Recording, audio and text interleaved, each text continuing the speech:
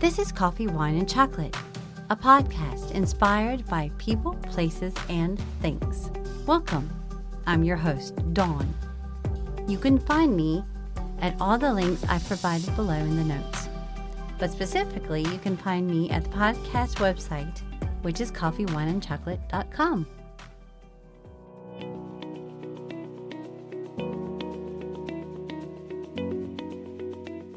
So today, I am going to be talking about coffee and chocolate. I'm going to be talking about homesickness. And then I'm going to be talking about birdsong.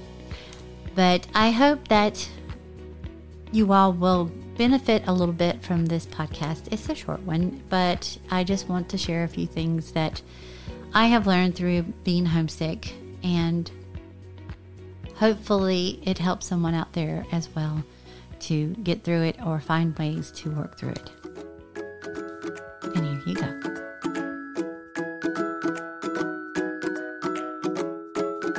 So, I am going to start this by talking about coffee and chocolate together. Have you ever had milk or dark chocolate with a roasted coffee bean in the middle? Or ground coffee and chocolate? Oh my goodness. I must say, it's one of my favorite treats. My parents used to do this candy with their coffee and Ghirardelli chocolate. Yum. In the Christmas seasons, they would make batches with cinnamon or with mint. And I must say, I love them both, but mint was my absolute favorite. So if you haven't ever tried it before, look for it, try it, you'll love it. If you like coffee and you like chocolate, you'll love it, I promise. Now on with the episode. Today I want to talk about being homesick and what to do to get through and make it easier. It's not an easy topic to talk about. And I have been homesick many times through my life, not only since here in London, but many times before that. The two biggest times were, the first time was when I moved to Washington State after getting married in 1989 and being all the way on the West Coast from the East Coast and furthest away from my family than I had ever been. Then the second time was moving here to London in 2021 for my second marriage. Not all the way across the States, but all the way across the pond, as they call it. Now, when I was in Washington State, I was young, starting a new life with a husband in the Navy. So I was on my own for 6 to 7 months apart whenever his ship deployed. No family close at all, so I had to make friends and work to get me through. It was hard to learn, but I did, and I grew a lot from it.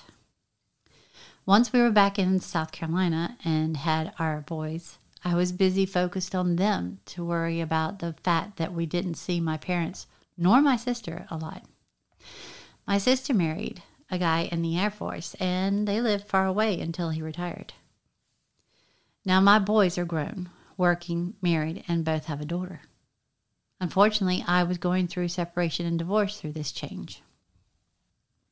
I then met my current spouse during my separation, and we got closer during the divorce. Once COVID lockdown was over, I moved to London, got married, and live here now. So now I miss not only my parents and sister, now I have my son's daughter-in-laws and granddaughters I miss. So every so often, I get emotional and homesick to see them all. I don't usually hear from my sister nor boys unless I approach them first. Unfortunately, that's how my sister and I, and then my boys, were brought up and raised. I was really bad about keeping in touch through my boys growing up, so they didn't experience close contact with my family, especially once they were older and we focused most of our time on the boys and baseball. I asked my parents a while ago how they got through not talking to us often. And I was told because they were so busy, they didn't think about it. So there you go. have always been busy and kept themselves busy. So I can see that. Also, with all that happened at the time my boys were going to college, meeting their girls, getting married, and starting their own lives, it kind of threw me out of whack along with everything else. Counseling helped a lot to learn ways of coping with or through things. I even talked to a life coach a few times that my spouse's niece recommended. She helped a lot to remind me of things I had learned in counseling as well as some new things. I am now, after healing from my last fall, going back to the gym to attend Pilates and yoga classes. I am so out of shape from having not gone for a while. I'm also going to be meeting with some guys about joining their band, which is local. So wish me luck. So in going back to my original question, when you are homesick, what do you do to get through and make it easier? Number 1, stay in touch with those you love. Just because they don't contact you doesn't mean you can't contact them. Number 2, go home from time to time and have loved ones visit you. So you have both there and here. Number 3, do things for you, like go to a counselor, take classes, find a hobby, travel around and learn your new surroundings. In other words, stay busy. And this we would understand, right? These are not easy things to do. It took me over a year to be comfortable with where I am enough to take classes, go out and about on my own, and to be comfortable in my own surroundings. I think keeping in touch with family and friends in the States and also getting to know people here has helped a lot. If you need support like I did, look up life coaches that specialize in homesickness and big moves. I'm not an expert, but I have been there and understand. If you need help finding someone, I will definitely try my best. Now, my positive news for today. It's an article on listening to birdsong.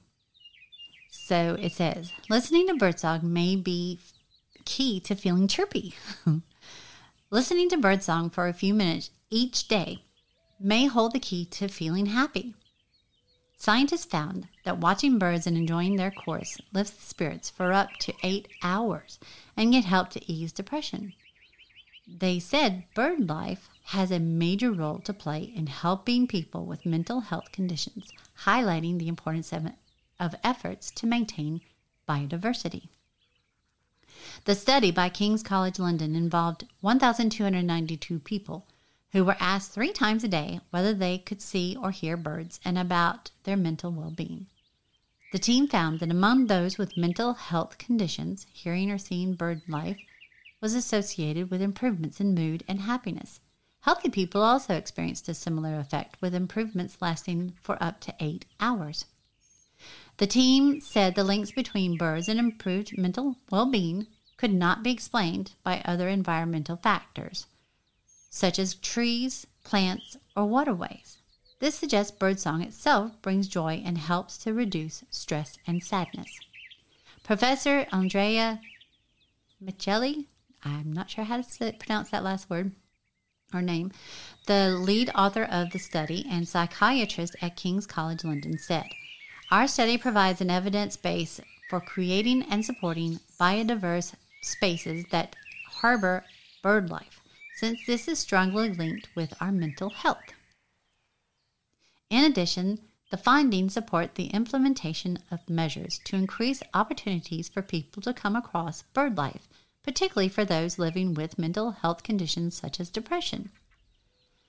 The study, published in Scientific Reports, based data from the Urban Mind app, which was developed by King's College London, the landscape architects J&L Gibbons, and the Arts Foundation Nomad Projects.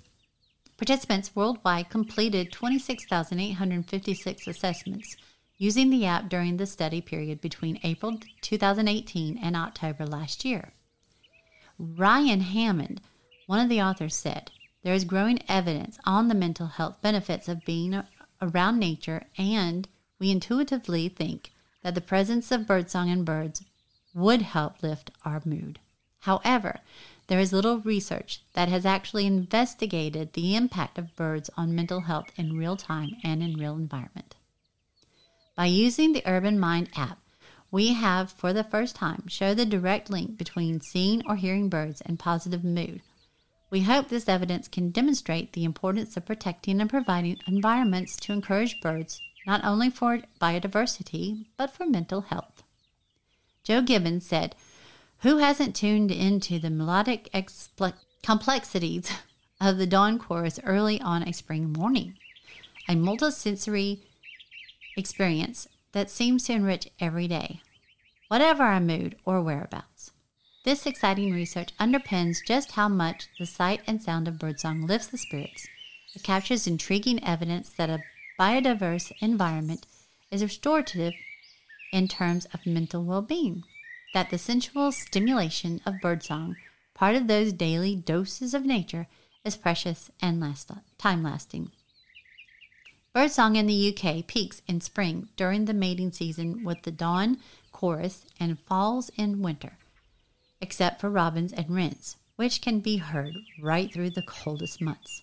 Thrushes, dunnocks, and tits join in as the days lengthen. So there you go. Bird song helps with mental health, and I just love that because I love listening to birds. They make me very happy. Especially around here, we have the blackbirds that have the most beautiful sound, and robins, and it's just nice to hear. So yeah, we have some good ones. I think we have more in the States, but at least there are some here that I can focus on and enjoy. So that was my podcast for today. I hope you have enjoyed it and have learned a little something that might help you. And there's Angel saying hello. But I hope that it has helped in some way regarding homesickness. I didn't think I would have to deal with things like that when I got here, but of course I did. And so many others do, and I didn't realize it until I did. And so I just hope this helps someone out there to possibly understand and figure a way through it as well.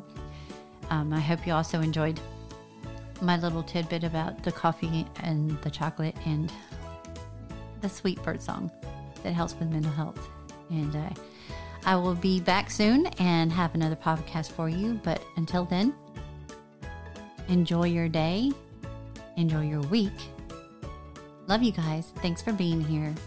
Leave me a review if you don't mind, if you enjoyed this podcast, and I appreciate it. See you soon.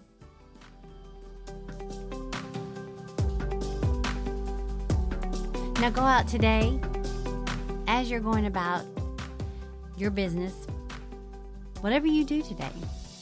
If you come upon somebody that you see that has something on that you like, or the hair has done some way that you like, or whatever you might see that you like, let them know. They may be having a bad day and you could be giving them something that makes them smile. Tell them so. Tell them hi. Even just a smile or a hello will make someone's day. Have a great day, you guys. Thanks.